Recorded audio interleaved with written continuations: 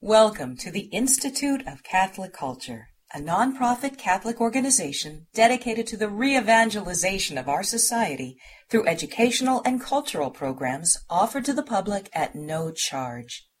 This and other presentations, hundreds of hours of audio, are available for free on our website, www.instituteofcatholicculture.org. There you can listen to or download educational programs related to all aspects of our divine faith, and you can review our schedule of upcoming events. We hope you can join us in person. Our speaker this evening is the delegate for priests in the Diocese of Arlington, a position he now holds after 3 years as pastor of St. John the Beloved Catholic Church in McLean, Virginia. He received a Master of Arts degree from the Pontifical University of St. Thomas Aquinas, the Angelicum in Rome in 1996, and was ordained a priest the same year. Father Scalia has published articles in various periodicals, including This Rock, First Things, Adoramus, the Adoramus Bulletin, Human Life Review, and is currently serving as chaplain of the Arlington Diocese Courage Chapter. He has also served as the parochial vicar at St. Bernadette's in Springfield, St. Patrick's in Fredericksburg, and St. Rita's in Alexandria.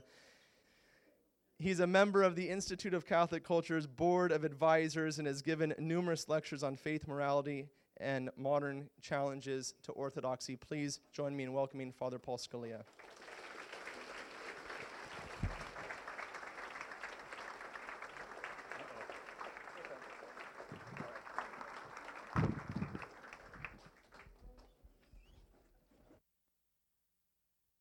In the name of the Father, and of the Son, and of the Holy Spirit. Amen.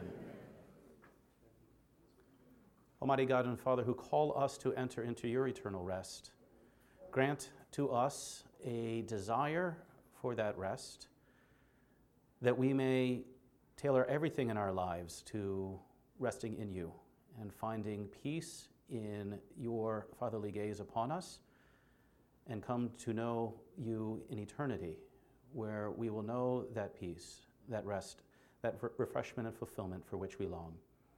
We pray this invoking the intercession of the Blessed Virgin Mary, our Mother and our Queen, St. Joseph, her most chaste spouse. And we pray this in the name of Jesus the Lord. Amen. In the name of the Father, and of the Son, and of the Holy Spirit. Amen. Thus the heavens and the earth were finished, and all the host of them.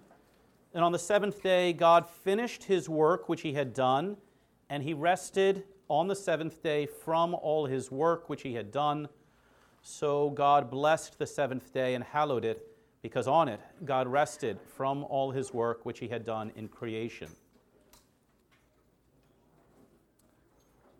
Be still and know that I am God, from the Psalms. And then Aristotle says to us, we work in order to be at leisure.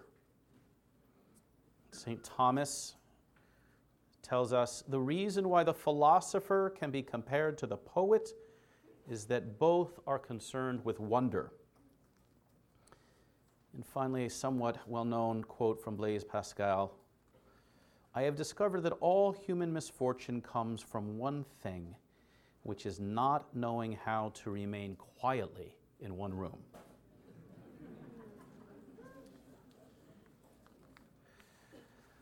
It is my hope that this evening you will come to see my presentation as a complete waste of time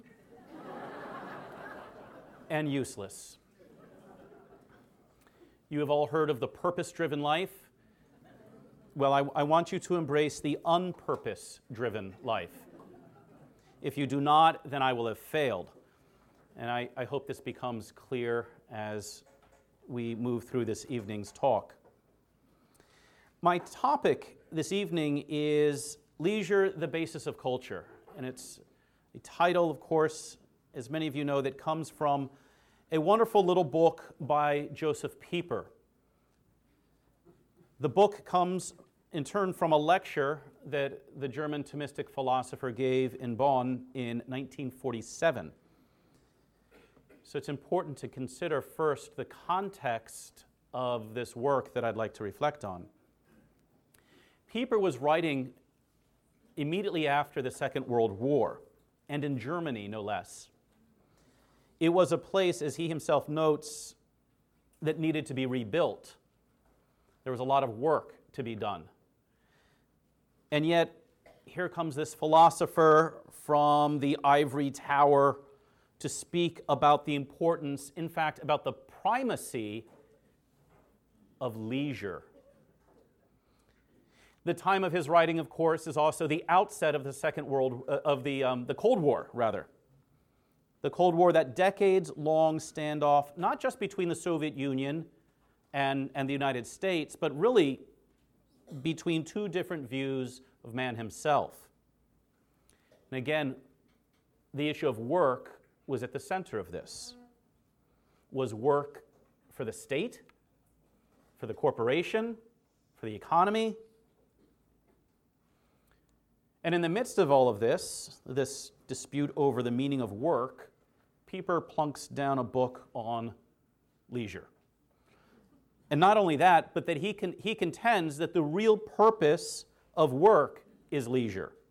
We work not for the state, not for the corporation, not to get ahead, not just to make money, but in order to rest. That is the purpose. Now, as is often the case, what may have seemed out of place at first has proven to be prophetic years later. This book has grown only more relevant as the years have gone by. And I think we can see that just in a simple consideration of the way we live. How many in our culture find the weekend to be truly restful and use it for that? Why is it that the stores and the roads are more crowded on the weekend? Why is it that people use Sunday to catch up on all of these different tasks they have to do and then complain on Monday that they didn't get any rest? Is the Sabbath restful? Or are we using it just to catch up on things that we didn't get done during the week? And then there's that maddening question that was asked of me about this time last year, maybe a little later. I'd been to the beach for a week, and somebody said, "Well, what'd you do at the beach?" I didn't do anything. It was the beach. The reason for going there was not to do anything. Or rather, to put it positively, it was to do nothing. We now live in the total work culture that Joseph Pieper warns us about in this book. And by that, I don't mean work necessarily in the sense of, the store, the business, the firm, or the office, but work in the sense of always needing to be doing something. In the Confessions, St. Augustine speaks of God as always active, always at rest. We get the first part down pretty well. The second part we don't imitate as well, do we? We are always doing. Even when we're resting today, we are doing. The great lie of technology, those devices that you own or that own you, those devices that you wear or that are wearing you, the promise was that you'd be able to get away from things, but not lose touch. And now the reality is that, you've discovered that it's a leash, and work is always there. You're always able to be interrupted. So the reality is now that we can't escape work at all. It's always with us. And we would expect, perhaps, that this total work culture would produce a tremendous vibrancy and liveliness. In fact, it's only with the arrival of this kind of society that something else arrives. Boredom. The word didn't even exist before the 19th century because there was no need for it. The culture of always doing produced something unknown until then: ennui, boredom. Because if we don't have something to do, we're at a loss. We are bored. Now, we all know that the complaint, "I'm bored," is a very bad one. It shows a problem not with the world, but with the person's grasp of reality. A college professor told us that the reason we were bored is because we were boring.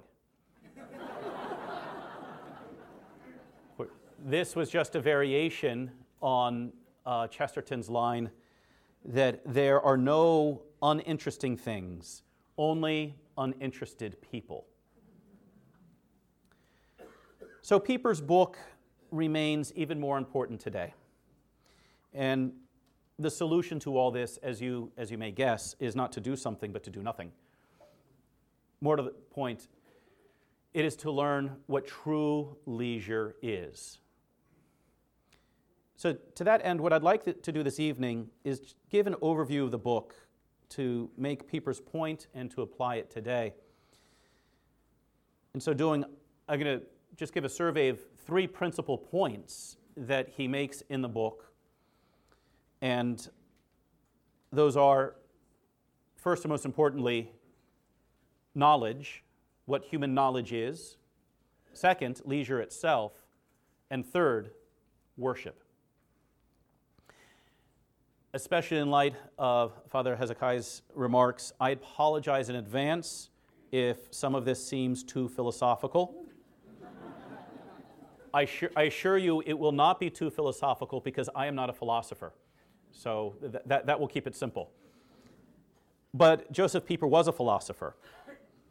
And more importantly, this book and this topic is concerned not just with sociological or cultural realities, although it touches on them, but it is concerned with an understanding of the human person, on what it means to be human and to live an authentically human life. And those, of course, are concerns that are before us today. So first, let's begin with knowledge, as Pieper does in his book, which is counterintuitive, isn't it? Because we associate knowledge with labor and with work, study, research, and so on. And Pieper points out that that's precisely the problem. He notes that the Greek word for leisure, scholae, is the origin of the Latin word schola, Schule in German, school in English. The very etymology indicates a connection between knowledge and leisure. The answer gets, as Pieper notes, to the very roots of a philosophical and theological understanding of the human person. So again, this is not a discussion of what is at the edges of human life, but engages the very foundations of what it means to be human. Pieper gives an overview on how the concept of knowledge changed in the modern world and with modern philosophy. He makes 3 points about the modern view of knowledge, and these 3 points carry through in the different sections of his book. Now, again, he's a philosopher. He's addressing philosophical things, but he's a good philosopher, which means he's also aware of how these things can and will play out in the lives of us non-philosophers. So the first point he makes about modern philosophy is that its view of knowledge is exclusively active and outward. The ancients and the medievals spoke of 2 different kinds of knowledge. There was ratio, which is sort of a discursive reasoning and examining something, kind of picking it apart. But then there was intellectus, which is just a receiving of what is true. That kind of knowledge, as Pieper puts it, was a purely receptive looking, a gazing upon reality. And that was the kind of knowledge that the ancients and the medievals prized. We might think of it in terms of contemplation. For the modern philosophy, however, the only kind of knowledge is the first kind of knowledge. It is the one that depends on our activity, not being receptive to things, but going outward, sort of taking them in hand and examining them, dissecting them, perhaps. And obviously, as that very word dissecting indicates, this kind of knowledge favors the hard sciences over such things as literature, philosophy, and certainly theology. It favors the knowledge of science over wisdom, what we can determine for ourselves over what we can receive. Francis Bacon is reputed to have advocated, quote, putting nature on the rack and torturing her to reveal her secrets. There's some dispute whether or not he really wrote those words, but apparently his reputation was such that they've been applied to him repeatedly. And it does give a nice sort of summary of the modern view of knowledge. It is dependent on us to do it. We will not allow nature just to reveal herself to us in sort of a gazing at nature and contemplation, but the only kind of knowledge we'll take is this sort of active one. Second, and is perhaps already clear, this kind of knowledge is associated with effort, with labor, even with suffering. This is how Joseph Pieper puts it. The innermost meaning of this overemphasis on effort appears to be this: that man mistrusts everything that is without effort. That in good conscience he can own only what he himself has reached through painful effort. That he refuses to let himself be given anything. And this makes sense in light of the first principle. If the only real kind of knowledge is that we kind of accomplish, then the greater pains we take to accomplish it means it's more highly prized, more highly valued. And notice here an implicit suspicion and perhaps an even hostility towards what has come before, the knowledge that preceded us and has been handed down to us. Discovery is valued over tradition because discovery is ours. It's what we do. And tradition, of course, is received. The medievals knew that they were standing on the shoulders of giants. Any good philosopher today knows that the best parts of his philosophy are not what he's discovered, but what he's received and assimilated. And the third point Pieper makes is that knowledge has come to be valued only insofar as it has some utility. That is, that knowledge is valued that serves some concrete material or economic person in society. Now, this might sound like sour grapes from Father Scalia, who was a classics major and had to endure years of people saying, classics, what are you going to do with that? Okay. And it's just coincidence or providence that I'm actually in a line of work to which Latin and Greek actually are useful. Nevertheless, this is a departure from the traditional view of knowledge and of education. Previously, education and knowledge were sought for their own sake. This is where we get the term the liberal arts.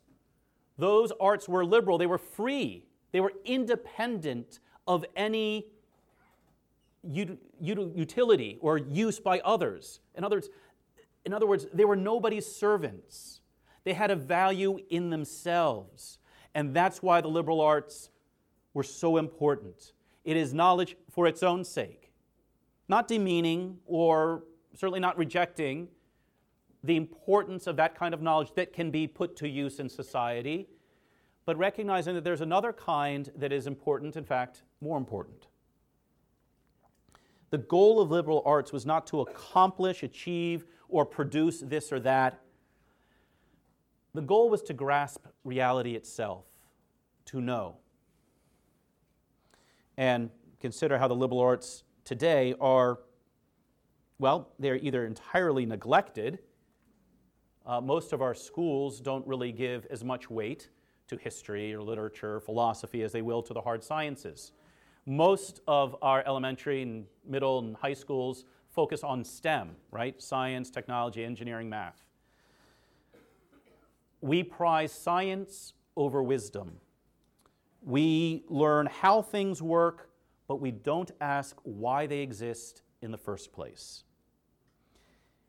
And then ironically, what's left in the liberal arts departments in most colleges and universities is dominated by those who are culturally and politically, well, liberals, and who now use the liberal arts, use them, the very thing that was not meant to happen to them, they are now used for whatever agenda you want to bring to bear on society. So that is the situation now as regards knowledge. Before moving to the next section, I just want to reiterate these three things because they're the motif that Joseph Pieper uses throughout this great little work. And they're important for us in understanding the argument that he's making. Knowledge has become, first, exclusively active. We know now by our own activity, not by receiving. Second, we value knowledge according to the effort, the labor, and even the suffering that is put into achieving it. And third, we value knowledge to the extent that it is useful for the here and now, for society. And if society does not find it useful, then there's no need for it whatsoever. The next section that he gets into is on leisure itself. This is a talk about leisure, and so now it might be the time to define it. Perhaps I've been taking my time. I've been going too leisurely. Sorry. Pieper describes leisure according to the 3 points that I just listed. And it really helps us to understand what leisure is. Because we have a lot of mistaken notions about it. We think that it's just, kind of lounging around and doing nothing. But it is something much more profound, much deeper than just that. So what does it mean? First, leisure means a certain stillness. Leisure is, Pieper says, an inner absence of preoccupation, a calm, an ability to let things go, to be quiet. And this is the opposite of the modern demand for activity, for going outward, for doing. Leisure has the capacity to receive, to be still, and allow the world, and allow the mystery of life really to reveal itself. Leisure is found not just in, God knows, watching TV, but it's found in simple things that we've all experienced and we all know. Sitting on perhaps a nice summer day and just listening, just being still, being aware of the sounds around us, the cicadas in the tree perhaps, or a breeze, if there is one, thing, and just allowing that to, and not feeling the need to figure it all out and to dissect what we're experiencing, but just to be there and to allow all of that to happen around us. This is very different from what we call vegging out. That modern phenomenon is characterized by a consumerist mentality. This is the difference between, for example, going to a museum and standing before a beautiful work of art and just appreciating it. Just appreciating the beauty of it. Not trying to figure it all out, just appreciating the beauty of it. Difference between that and watching TV. We are consuming things when we're watching videos and TV and all the rest. And in a certain sense, we are being consumed. But in the first, in that just simple contemplation of a work of art, we are appreciating something and we're allowing it to be what it is and to reveal itself to us. The couch potato, even though he's called a potato, consumes food and entertainment, but is really deaf to reality. In fact, a lot of the entertainment is designed to keep reality from intruding. Second, leisure requires a celebratory spirit or attitude. This is how Pieper puts it. Leisure is the condition of considering things in a celebrating spirit. Leisure is only possible in the assumption that man is not only in harmony with himself, but also that he is in agreement with the world and its meaning. And this, again, is opposed to the modern emphasis on the effort and suffering endured in achieving something. Leisure comes when we affirm that the world is good because God created it, and we appreciate the goodness. When we affirm that we are good because God created us, and we appreciate the goodness that He's given us. Leisure is happy to receive this reality and to celebrate it. Notice this element of Pieper's definition of leisure. It is possible only when you are in harmony with yourself. And who of us can deny that, right? We know that when we are at odds with ourselves, when we are in sin, most of all, leisure is not possible. We cannot rest because of our preoccupation and our worry, and because we are at odds with ourselves, and because that sin has blinded us to what God wants us to receive, which is the very affirmation of our goodness. Third, and perhaps most importantly, leisure is useless. Pieper says, leisure is not there for the sake of work. The power to be at leisure is the power to step beyond the working world. Notice he talks about the power to be at leisure, which indicates this is more than just doing nothing. This takes some effort on our part to carve out those times and places where we are going to be at rest. And that quote requires a correction of thinking on our part. We typically think that we rest in order to work. And that's how we treat the Sabbath. The Sabbath, or the weekend in general, becomes just a time to catch our breath so we can get to real life, which we regard as work. No, not at all. Because that makes leisure dependent on work. It makes work the determining factor of all of this. So those three things characterize leisure. That stillness, the uselessness, which is the third aspect, and then the celebratory spirit. So,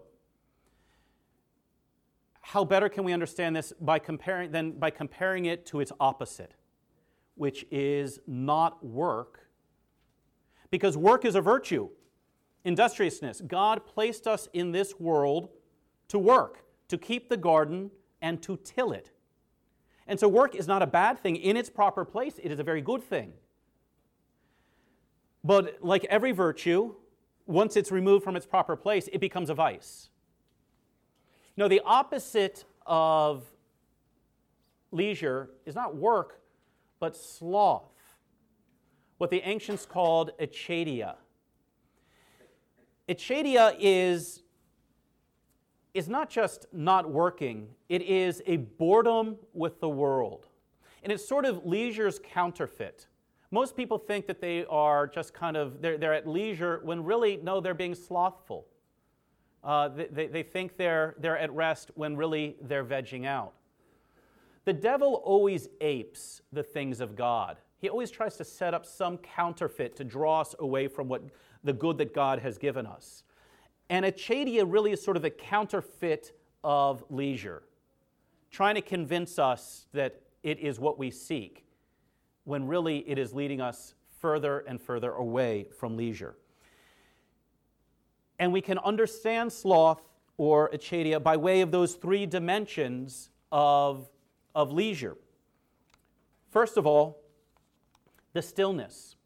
There is something about the slothful man that is not at rest. He's not at peace with himself, St. Thomas Aquinas says. He doesn't like the Sabbath because God is the one who puts us at peace with ourselves. And so sloth really is this restlessness. And so it becomes a great deal of doing, of keeping up activity, because to be alone with one's thoughts is unnerving. So much of the busy work that people engage in is not really work that is useful to anyone. It is rather a way of trying to escape from the quiet that makes us confront ourselves. So sloth lacks that stillness that should be that should characterize leisure. Second, it's not a celebratory spirit. It is the boredom that has come to characterize so much of our culture. Chesterton says, "There is one sin to call a green leaf gray." To look at God's creation and be bored by it. To look at the greenness of a leaf and to say, it's just gray. It's dull and drab and humdrum. To look at everything that is exciting in the world and to yawn at it. The one who is dominated by sloth cannot celebrate. And the irony is that he bounces from thing to thing, trying to satisfy a desire that is deep within him to celebrate. But because he's not at peace with himself, he can't do that. And again, he doesn't like the Sabbath. The Sabbath is not just to rest. It is to rest in God. Notice what Scripture says about the first Sabbath. God rested from the work that he was doing. And most of us, when we rest on the Sabbath, it is in order to do more work. And that's the man of sloth. He just wants more time off so that he can rest up to do more work, not so that he can actually encounter God. The celebratory spirit is lacking in that. And third, the man of sloth, well, he's allowed work to determine his schedule, the rhythm of his life. And if something can't be useful, he grows to panic. Now what, he thinks. Sloth is really what is at the root of so much of the immoral internet activity that characterizes our culture. Rather than being at peace with our thoughts, rather than trying to examine things, rather than encountering reality, we divert ourselves. We try to amuse and entertain ourselves with whatever is near at hand. And so TV years ago, and now the internet, or whatever handheld device there is, it is right there to distract us when reality might be trying to get through to us, when God might be tapping us on the shoulder in order to reveal himself to us and us to ourselves. Be still and know that I am God, the psalm says. Or, as Pieper has an alternate translation in his book, be at rest and know that I am God. So how do we get out of this situation? We are in a total work culture. We don't know how to enter into rest properly. We don't know how to have that leisure properly. How do we get out of it? The last section of Pieper's book is all about worship. Because worship is really what enables leisure. And I know this is counterintuitive to a lot of you, because going to Mass doesn't seem leisurely, does it? Right? Especially if you have young kids. Right? But it is worship, yes, in the Mass, but also just more broadly speaking. Setting aside both time and space that the world would call useless. Setting it aside, and therefore the primacy of sacrifice. We have to sacrifice time. We have to sacrifice space in order to really realize who we are. A great example of this in the secular world is the Tomb of the Unknown Soldier, or a full military honors funeral. Think of all the waste involved in those two things. The manpower that is wasted, all of the resources that are wasted there. Would anyone say that? Of course not.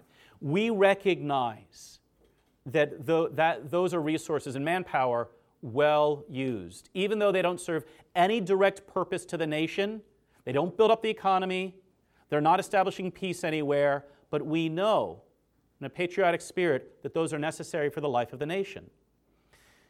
On a higher level, for us as Catholics, as men and women, as God's creatures, we need to sacrifice time and sacrifice space to be at rest, to do something useless.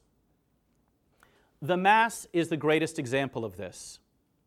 The Mass fulfills all three of those things that leisure is. First of all, well, there should be the stillness at Mass. I know it's not always there, okay? But what do we hear at Mass? Behold the Lamb of God. Isn't this the great counter to the modern philosophical mind? Behold, don't try to conquer this with your own mind. Don't analyze this, but behold it. Behold, gaze upon this reality of the Lamb of God. That is how the Mass, in one way, leads us to the proper way of thinking, that proper manner of knowledge, the intellectus, the gazing upon something in order to appreciate the reality, not to conquer it, but to receive it. Behold the Lamb of God. Blessed are those who are called to the supper of the Lamb. Blessed are those who are called to that place which is eternal rest. Heaven is not eternal work. Thanks be to God. Heaven is not eternal television. Okay. It is eternal rest. It is eternity of gazing upon God. And unless we carve out time in this world to gaze upon our Lord, especially in the Eucharist, then we will not be fit yet for heaven. Mass fulfills the celebratory spirit that leisure calls for. Mass is a celebration. Yes, we have the penitential rite, we have penitential days, we have penitential seasons. But at the heart of the Mass is the affirmation and the celebration of everything that God has accomplished, and the giving thanks to Him of everything that He has done as both Creator and Redeemer. It is the Eucharist, the thanksgiving that is offered to the Father through, with, and in the Son. It is that celebratory spirit. And notice, we even sing when we're in a penitential season, right? In fact, some of the most beautiful hymns or chants that we have in the Catholic tradition come during Lent. I mean, how many people enjoy Lent more than, other seasons of the year? Everybody, it's a crazy thing. We say, gosh, I'm really glad Lent's here. Because we recognize that what is this doing? This is leading us to a celebration, but first it's restoring us to ourselves. It's a time of penance so that we can be in harmony with ourselves and celebrate what God has done for us, what God has done to us, how He has transformed us. The slothful man hates the Sabbath. He doesn't see anything worth celebrating, and he's terrified of resting in God. Mass, that celebration, should lead us more and more. Which is not to say that slothful people don't go to Mass. We've all seen them there, right? They look pretty grim, all right? But Mass should always lead us to that deeper celebration. And third, the Mass is useless. Absolutely useless. It is a waste of time. And I hope many of you waste that time every day. There's that great scene in A Man for All Seasons when Henry VIII is coming to make a surprise call on Thomas More. And of course, it's not a surprise at all. They know he's coming, and he's the king. Thomas More he's not there. And he comes racing at the last minute, and his wife kind of scolds him, says, well, the king doesn't visit every day.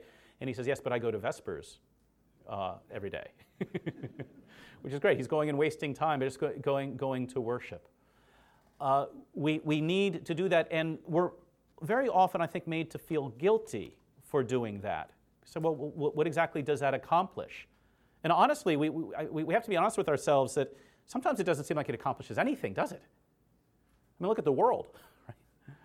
It's an act of faith. We trust that this has accomplished something. And just the very act of setting aside that time to celebrate what He has accomplished, to be still with Him, that has an effect on our souls. But we never want to reduce the Mass to some utilitarian purpose. there's a teaching component to the Mass, but it's not a lecture.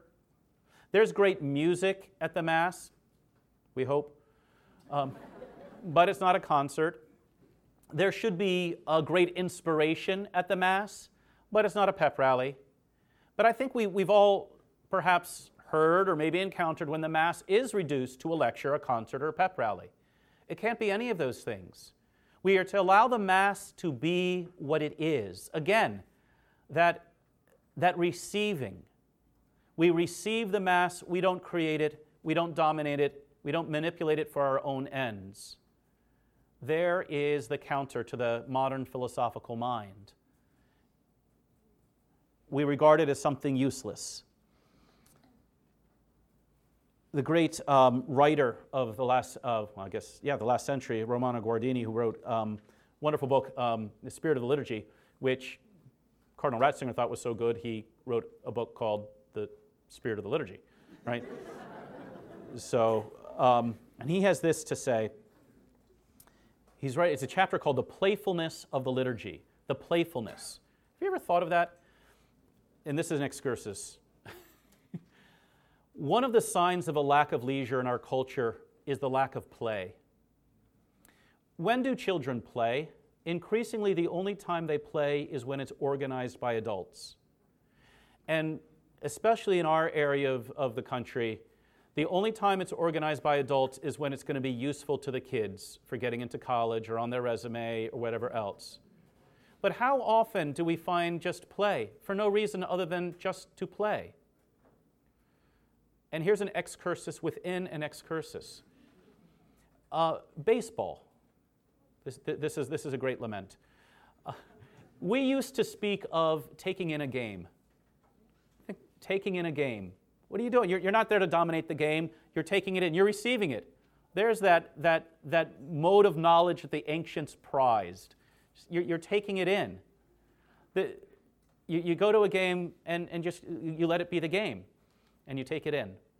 And now, unfortunately, baseball there has to be entertainment at every moment. There's no downtime between the inning. The inning ends, and now you've got something else going on. And between batters, you've got the music and all of this.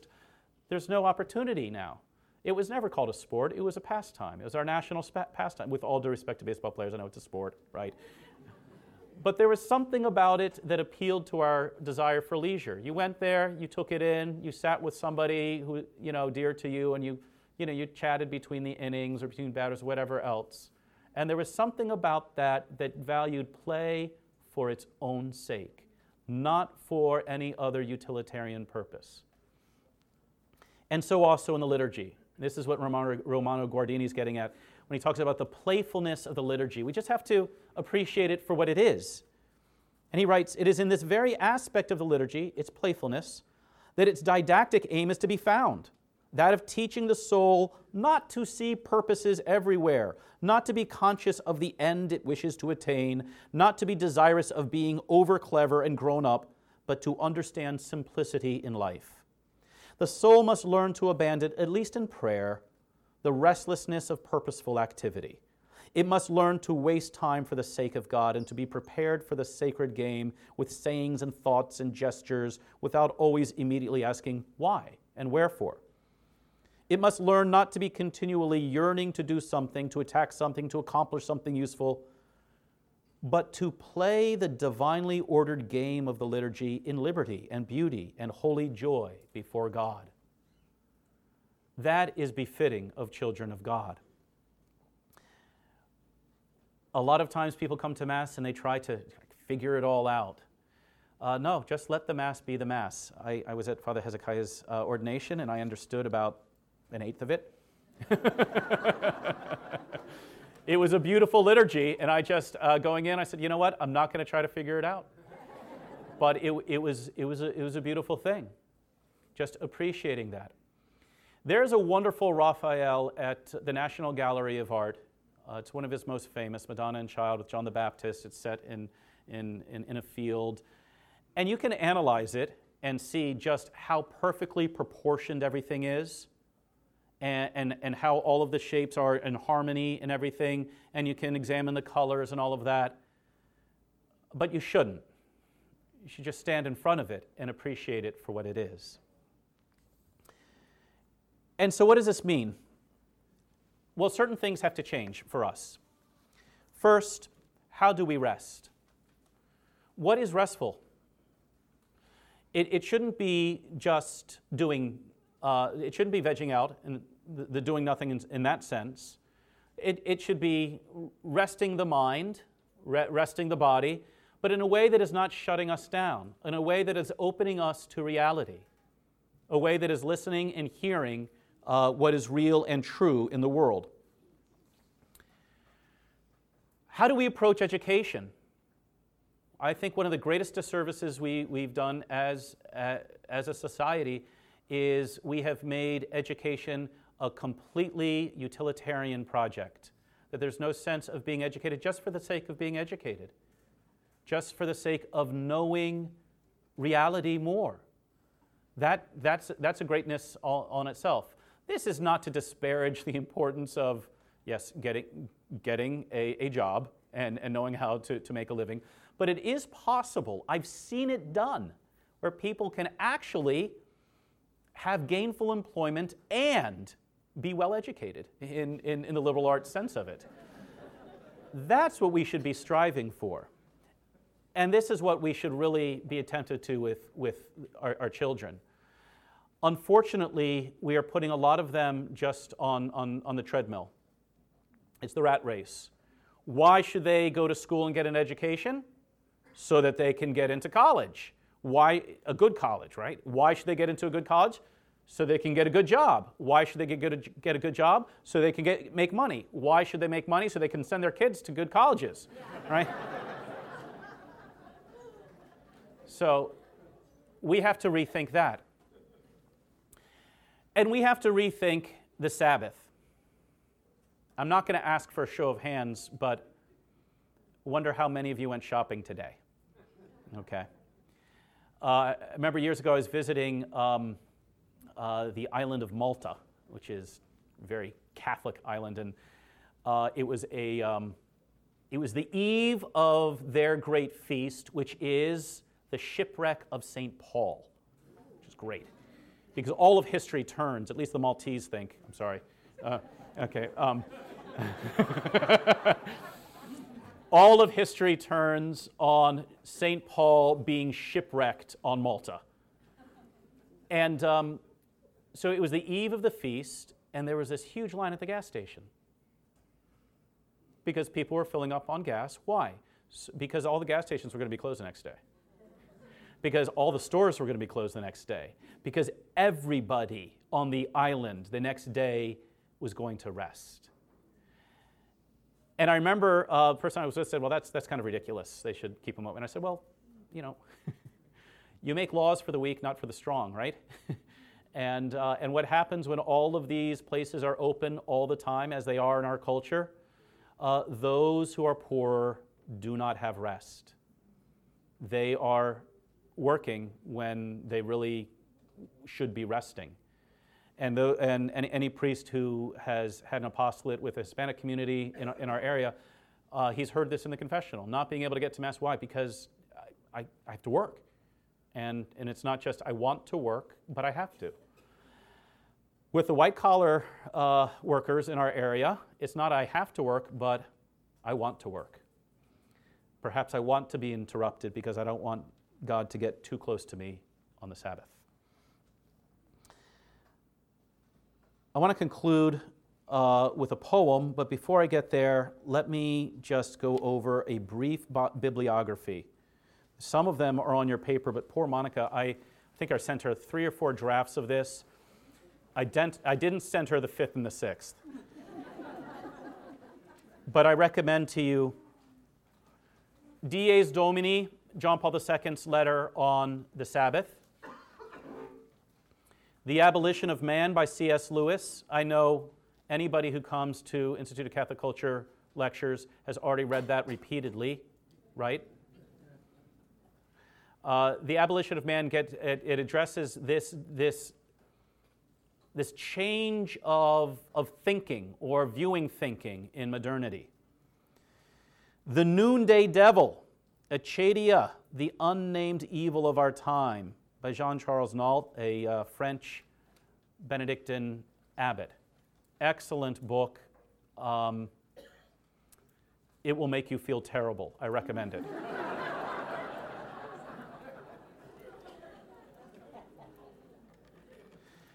Fighting the Noonday Devil by Rusty Reno at First Things.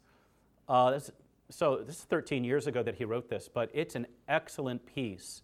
And he brings out very powerfully how sloth really is the sin of our times. And it really is inclining us to graver sins. It's a point that the Noonday Devil book makes more broadly. If you want the short version, you can read Rusty Reno. It'll make you feel just as terrible, don't worry. Two more that aren't on the list. Edward Lean has a great book called What is Education? What is Education? I recommend it to you highly. And then a book that I confess I didn't read it, I listened to it, but still, it's good. The Shallows by Nicholas Carr, How the Internet is Rewiring Our Brains. And I think what he discusses in that book, I think it has a lot to do with what we're facing today as regards this absence of leisure and our domination by sloth. You know, one of the points he makes in that book is how people in our culture, increasing with the internet, we have outsourced our memory. Or the internet, as some describe it, is the outboard memory. How many phone numbers did you used to know? How many do you know now? And how many times do we think, I don't need to hold on to that information because I can always Google it?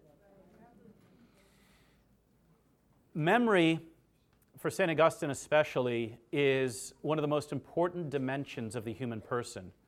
You know, traditionally we speak of the image of the triune God in the human soul as by way of the memory, the intellect, and the will. That the will images the Holy Spirit, the intellect images the Logos, God the Son, and the memory images God the Father.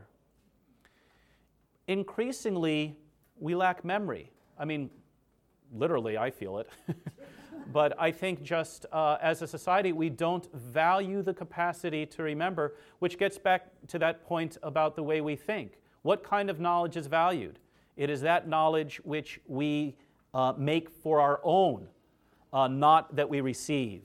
And memory is the capacity to recall, to receive again the wisdom that has been handed down through the centuries, through the millennia. So I'm going to close with a poem. It'll be available, I guess, miraculously somehow at the end of the lecture, and then we can open for questions for a bit. This is a poem entitled Sleep by the French poet of the last century, Charles Péguy. And yet they tell me there are men who don't sleep. I don't like the man who doesn't sleep, says God. Sleep is the friend of man. Sleep is the friend of God. Sleep may be my most beautiful creation, and I too rested on the seventh day. He whose heart is pure sleeps, and he who sleeps has a pure heart. This is the great secret to being as infatigable as a child. To have that strength in your legs that a child has, those new legs, those new souls, and to start over every morning always new, like the young, like the new hope. Yes, they tell me there are men who work well and who sleep poorly, who don't sleep. What a lack of confidence in me. It's almost worse than if they worked poorly but slept well, than if they worked but didn't sleep, because sloth is no worse sin than anxiety. In fact, it's even a less serious sin than anxiety, and then despair, and then a lack of confidence in me. I'm not talking, says God, about those men who don't work and don't sleep. Those men are sinners, it goes without saying. I'm talking about those who work and don't sleep. I pity them. I hold it against them a bit. They don't trust me. As a child lies innocently in his mother's arms, thus they do not lie. innocently in the hands of my providence. They have the courage to work. They don't have the courage to do nothing. They possess the virtue of work. They don't possess the virtue of doing nothing, of relaxing, of resting, of sleeping. Unhappy people, they don't know what's good. Thank you.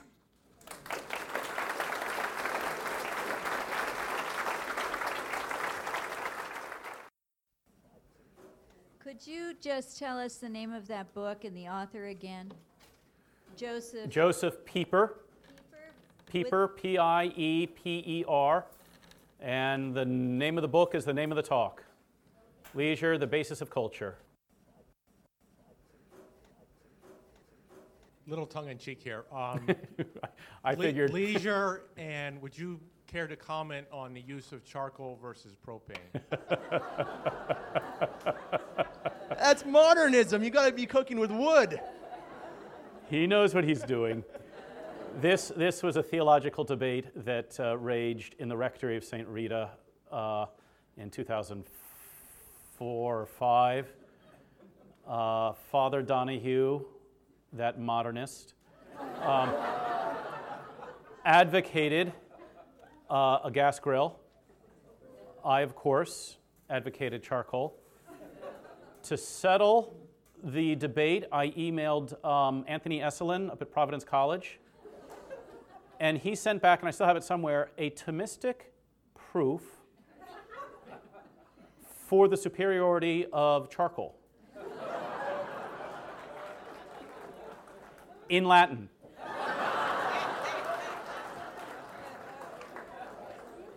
And the sed contra was post resurrectionem suam Dominus demandavi. After our Lord's resurrection, he presented fish cooked on a charcoal fire.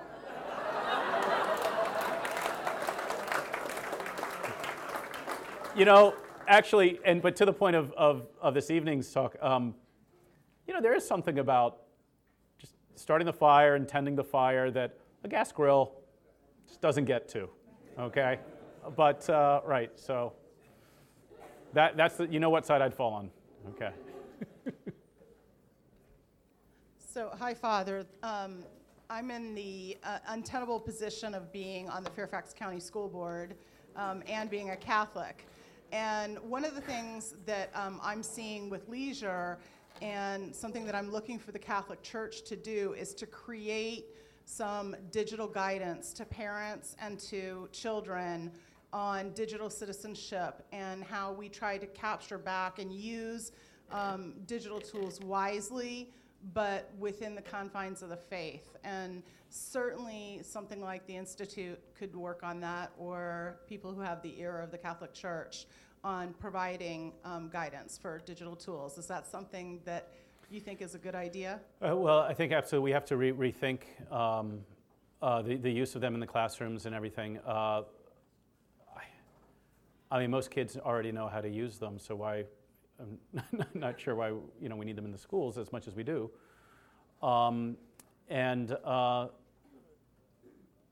This I think also gets to educational fads that we always seem to be chasing the latest one, and it's a great danger. The most basic educational tools are the same as they've always been, and it doesn't matter really how good the device is if the person using it doesn't have the capacity to think properly.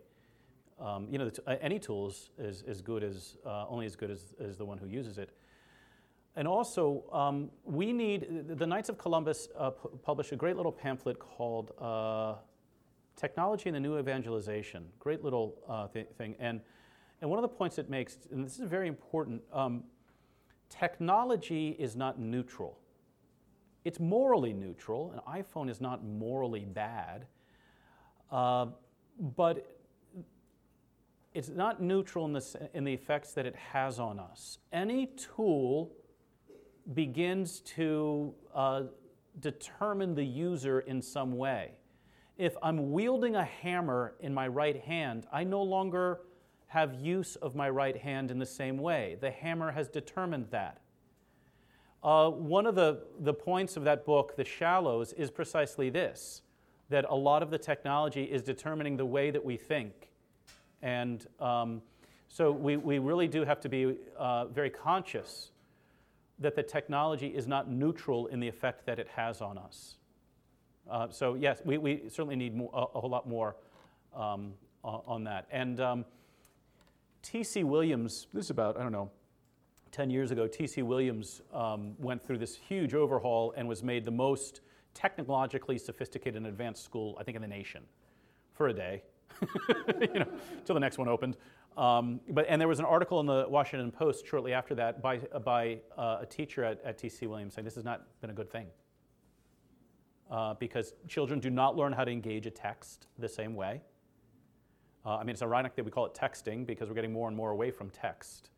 The capacity to research is not. This is an interesting point that Nicholas Carr makes in The Shallows, is that you would think that the research would be more in-depth because we have so much more online, but actually that when they've looked at professional journal articles from maybe 30 years ago compared to today, the ones 30 years ago had more references, more footnotes, and were sort of linked to more other things, as we would say today. So there's a lot that needs to be done there. So I recommend that, first that book by Nicholas Carr, and then also that little pamphlet. You can find it online, Technology and the New Evangelization. You can use your Google machine.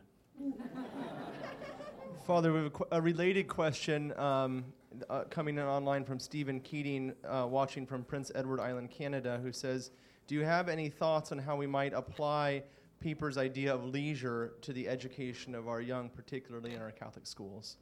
Yeah.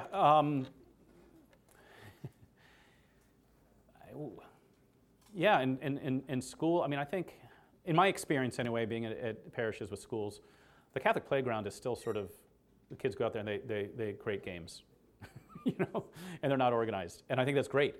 That's something very, very good, and there should be that wonder. What we should be instilling in Catholic schools is the capacity to wonder. The capacity to wonder. That was one of the quotes on the sheet that I put there, is that St. Thomas says that the poet and the philosopher have this in common, that that they begin with wonder, basically. And that's how all thought begins, huh? Nascantur in admiratione. Let them be born in wonder.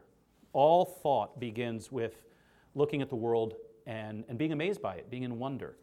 And so we need, Catholic schools need to cultivate that. And honestly, our science classes should be different. Not that we're, gravity's still the same, right? But it should begin with the wonder of things and should also lead back to that. But it's going to be the families more than the schools. What does the family vacation look like? If the family vacation is just go, go, go all the time, and we've got all of these projects and the kids are busy all the time, they've got no opportunity to wonder. They don't have any downtime to do that. And so the first thing that's needed in order to cultivate proper leisure is the time. And if we're filling every last second when children are not in school, then there's a problem. So one question is around worship. When you talked about sacrifice time, and you talked about sacrifice space. Yes. So the sacrifice of space. Well, the story of then Karol Wojtyła in Krakow. The Soviets had built this workers' city, right? And it had everything that a human could want, except, of course, a church. There's no church there. I think you can really gauge the health of the society by what are they setting aside for those deeper things about the human person. And so, there has to be the sacrifice of space in order to, create beautiful churches, right? In your home, is there a place? It doesn't necessarily need to be, you shouldn't have a church in your home, you shouldn't have a tabernacle, okay? But is there a place in your home that is just for quiet? I remember growing up, there like the living room and the den, those are sort of off limits for just regular daily use. It was only for special occasions, and if somebody's in the den, it's not rowdy, it's quiet. So there should be that distinction. So, And then obviously the sacrifice of time by way of setting aside hours and days to not to work and really to reflect on ourselves, on our Lord, and be with one another. But the sacrifice of space. I mean, it's amazing how quickly Northern Virginia continues to expand. And we have kind of a capitalist version of the same thing, is that we're building and building and building and building, and we're not really setting aside a whole lot of room for churches, right? And come on, our shopping malls have more marble than our churches. That's a problem. Some time ago, perhaps 10, 20 years ago, I recall French students demonstrated against their government because the government was trying to force more of them into STEM-like courses.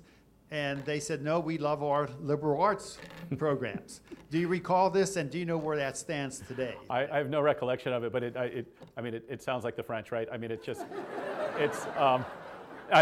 and kudos to them for it. I love, reading Jacques Maritain, who did Viper's Tangle, Francois Mauriac, and then in Bernano's Diary of a Country Priest, where every French peasant is an existential philosopher. So it doesn't. I hadn't heard about that, but it's and right to liberate education from just becoming and what happens when education is just at the service of something else, and that's the only reason for education. It's ultimately going to be the government.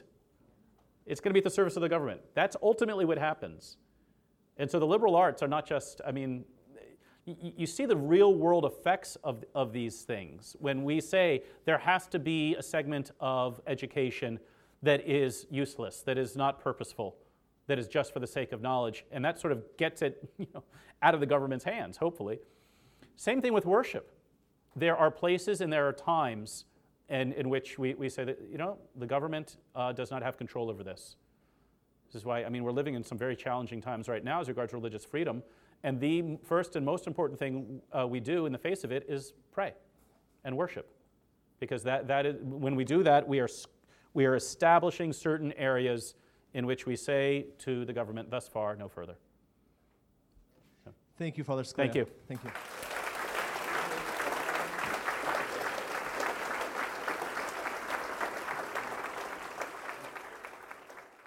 We'll conclude in prayer if you'll please stand. Blessed is our God at all times, both now and ever, and unto ages of ages. Amen. O you who have granted us to pray together in harmony, and who promised that when 2 or 3 are gathered to call upon your name, you will give what they ask. Do you now fulfill what your servants ask, so far as it is good, granting us in this world the knowledge of your truth, and in the world to come eternal life. For you are good, O our God, and you love mankind, and we render glory to you, to the Father, and to the Son, and to the Holy Spirit, both now and ever, and unto ages of ages. Amen. In the name of the Father, and of the Son, and of the Holy Spirit. Amen. We hope you enjoyed this presentation from the Institute of Catholic Culture. If you'd like to learn more about the mission of the Institute and how you may become a part of this important work, please visit our website at www.instituteofcatholicculture.org or call us at 540-635-7155. And may the glory of Christ Church be ever more manifest upon the earth. St. John the Evangelist, pray for us.